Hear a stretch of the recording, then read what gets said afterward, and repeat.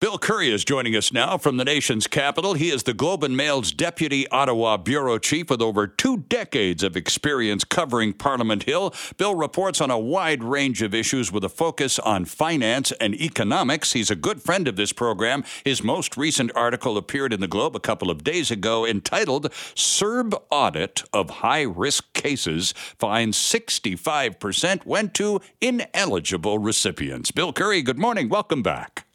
Morning, Sterling. Good to have you with us, Bill. We just had a conversation with a sociologist at the U of T talking about the pandemic and the protest, and it was all about blame. But in the course of the conversation, our guest Jordan Foster talked about CERB payments and a lot of blame and finger-pointing going on around that and those ineligible recipients that you referenced in your recent article. Jordan pointed out, Bill, and I'm just looking for verification on this, that the vast majority of those CERB payments to ineligible recipients went to businesses rather than individuals, correct? Yeah, it's a little bit of splitting to clear things up a little bit. I guess there's $210 billion went out to payments, and just a little less than half went to the businesses through the wage subsidy. So okay. It was roughly 50-50 payments to businesses versus CERB was the program that went to individuals. So there was the CEWS, the Canada Emergency Wage Subsidy, that was the business one. And then CERB was the one that went to individuals, and there were some offshoots, some similar programs to CERB that, as it went along, they added a few other things to it. One of the last appearances you had with us, Bill, involved an appearance by the head of the Canada Revenue Agency in front of a parliamentary committee who was trying to dress him down for a lot of mismanagement of these funds and was very curious about his rather cavalier attitude towards recovering said funds. Has Canada Revenue Agency had a change of heart at all with respect to chasing down all of those billions of dollars, Bill? Yeah, well, I think that's what these stories are about here. Like to step back for your listeners, this all flows from that December Auditor General's report that found a lot of issues with the way both of these programs, the ones for individuals and the ones for businesses, are being reviewed. And she's saying, sure, the Canada Revenue Agency is doing some auditing, but she thinks that they should be far more aggressive. Mm-hmm. And so that's the difference of opinion. The Auditor General saying, there's over $200 billion here. You should be auditing a much larger percentage of this. And the Canada Revenue Agency's response is essentially, well, no, don't worry. We have this risk-based approach where we are able to do some research and highlight those that are most at risk, and we'll just focus on those. And so there's a difference of opinion on that. And MPs have been, over the last few weeks, calling CRA officials, asking for more documents, getting a better sense of what the CRA is actually doing. And so that was this latest story that we did was on the payments to individuals. Mm-hmm. They targeted about just over $5 billion, which they considered to be high-risk cases. And then they found out that 65% of that were actually ineligible, so they're trying to now recoup that. So that raises the question, well, if you targeted $5 billion and you found over $3 billion in red flags you're going to go after, what happens if you audit the next riskiest $5 billion, or are you still going to get 65%? Like at one point, is it worth doing more? And that's something that the CRA is just not giving a clear answer to. The MPs keep asking, we've asked, and they just say, we're working on it, and we'll have more to say later. But there's not clear answers from the CRA as to why they are only doing this kind of small fraction review of the over $200 billion that went out to individuals and businesses during the pandemic. Yeah, Bill, does it surprise you this weekend that we're also seeing reports now that the CRA is investigating or firing 10 employees of itself who received CERB benefits, though employed, and they also revealed they expect to expend roughly $1 billion trying to recoup suspected overpayments from those financial aid programs. So that would represent at least a significant, perhaps responding to this pressure that the MPs have been pretty constantly laying on the CRA to provide more documentation and more evidence of perhaps zeal for recovery. Yeah, exactly. I think a lot of people would understand that when the pandemic hit, this was a really unprecedented situation. Sure. And some of these programs were drawn up at the last minute and rushed out the door. But the other point that MPs will make, the opposition MPs particularly, is that this went on for a good year and a half, and there was different versions of this, and there were, in some cases, they did make modifications. For instance, people started to raise questions like, why are wage subsidy payments going to companies that are then giving executive bonuses, right? So that was an issue, and it wasn't until really towards the end of that program that they started to tighten it up. So it was just like the very final versions of that program had some restrictions on that. So the same way, we're seeing, $1 billion went to companies that were insolvent. So, it's pretty hard to keep on staff if you're actually in the process of shutting down your operation. So, yes, you might have had some loose rules at the start, but the questions are, why didn't you tighten this up when people were starting to raise concerns as this went on? Well, you and I have discussed this in past exchanges, Bill. The directive at the very beginning, and again, it was imperative that this money get out quickly to those particularly in very dire need of it. But the directives included, at the beginning at least, ignore obvious red flags. And of course, you've used the word red flags in this morning's conversation. Did that directive ever get taken down, or was it still at play through all of the phases of CERB payments?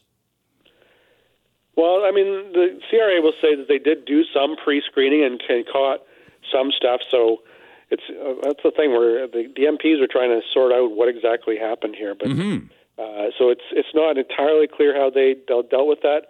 But the pledge at the early days also was that, we're going to take your word for this. This is going to be attestation-based is how they describe it. So if you say you've met the criteria, we'll take your word for it. We'll give you the money.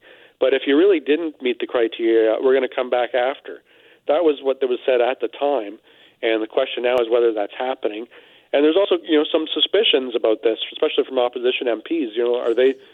They're wondering, is this a political decision that they don't really want the CRA going after every dollar because it'll just annoy a lot of people who are also voters?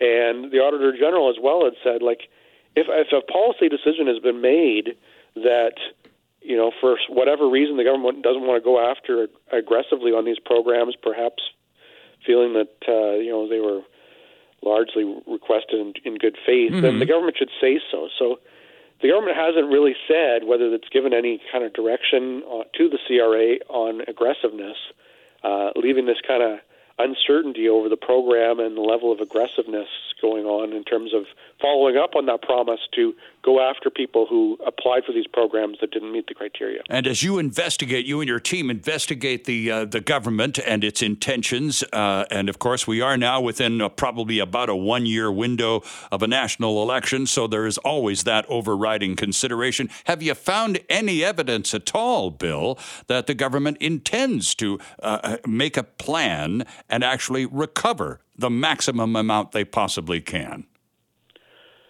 At the moment, they certainly don't want to go for the maximum amount, and that's what got Bob Hamilton in some hot water. He's the head of the Canada Revenue Agency, essentially saying it wouldn't be worth the effort to go after every penny. So, and there's probably some truth to that. The cost of hiring auditors to go after every payment, you probably have to do a cost-benefit analysis of that, and so, certainly there does make sense to do some kind of calculation as to where's your time best spent? Is it best spent going after the largest payments, the largest companies, the individuals who got the most money, or do you go after every penny? So, somewhere in that spectrum, there's a line to be drawn, and that's the debate that's going on in Ottawa here. Is the opposition says you've drawn far too narrow a pool to go after, and you should be expanding that reach. Right, and revenue and the Canada Revenue Agency, as I said, I asked earlier about a change of heart, not necessarily a complete change of heart, but as you mentioned, the Auditor General back before Christmas talked about a lack of rigor on the part of the Canada Revenue Agency. So apparently they've at least recognized the fact that the whole country has seen them kind of sitting back in their chair going, well, really not much to see here. It's not working for them, is it? Yeah, I think the CRA is certainly aware that this is an issue that people are watching closely. I know that they've put some of the senior officials in touch with me to kind of explain how they're going about things and where they disagree with the Auditor General. So some interesting conversations there. For instance, like on the wage subsidy that went to businesses, the Auditor General said there's about $15 billion that the CRA should be looking at more closely. And the CRA's response is that, well, that's based on some research that they disagree with, and they have their own $14.7 billion that they've highlighted, and that is more focused on the larger companies. So they've decided it makes more sense, in their view, to go after the biggest companies and the payments that they received, whereas they argue the CRA's target number would have caught a whole lot of really small businesses. And so, we're starting to get a little bit of a window into the CRA's thinking on this, but it sounds like they're trying to cooperate as you take phone calls with senior executives in the Revenue Department. Clearly, the fact that they're taking your calls and having conversations with you would suggest they're trying to do some kind of media thing, right? Trying to reestablish some kind of credibility with a lot of people asking, well, rather pointed questions. Yeah, absolutely.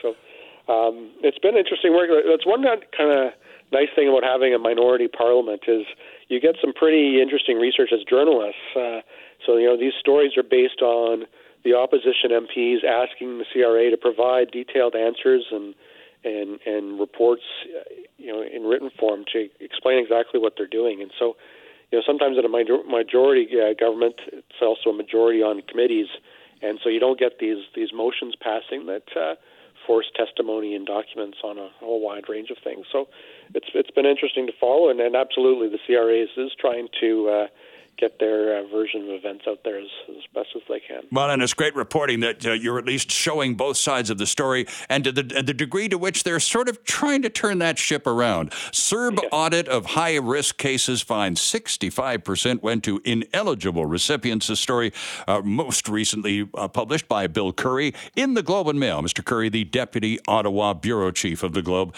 Bill, good to have you back. Thanks so much, and keep up the good work. Thanks, Sterling. All the best.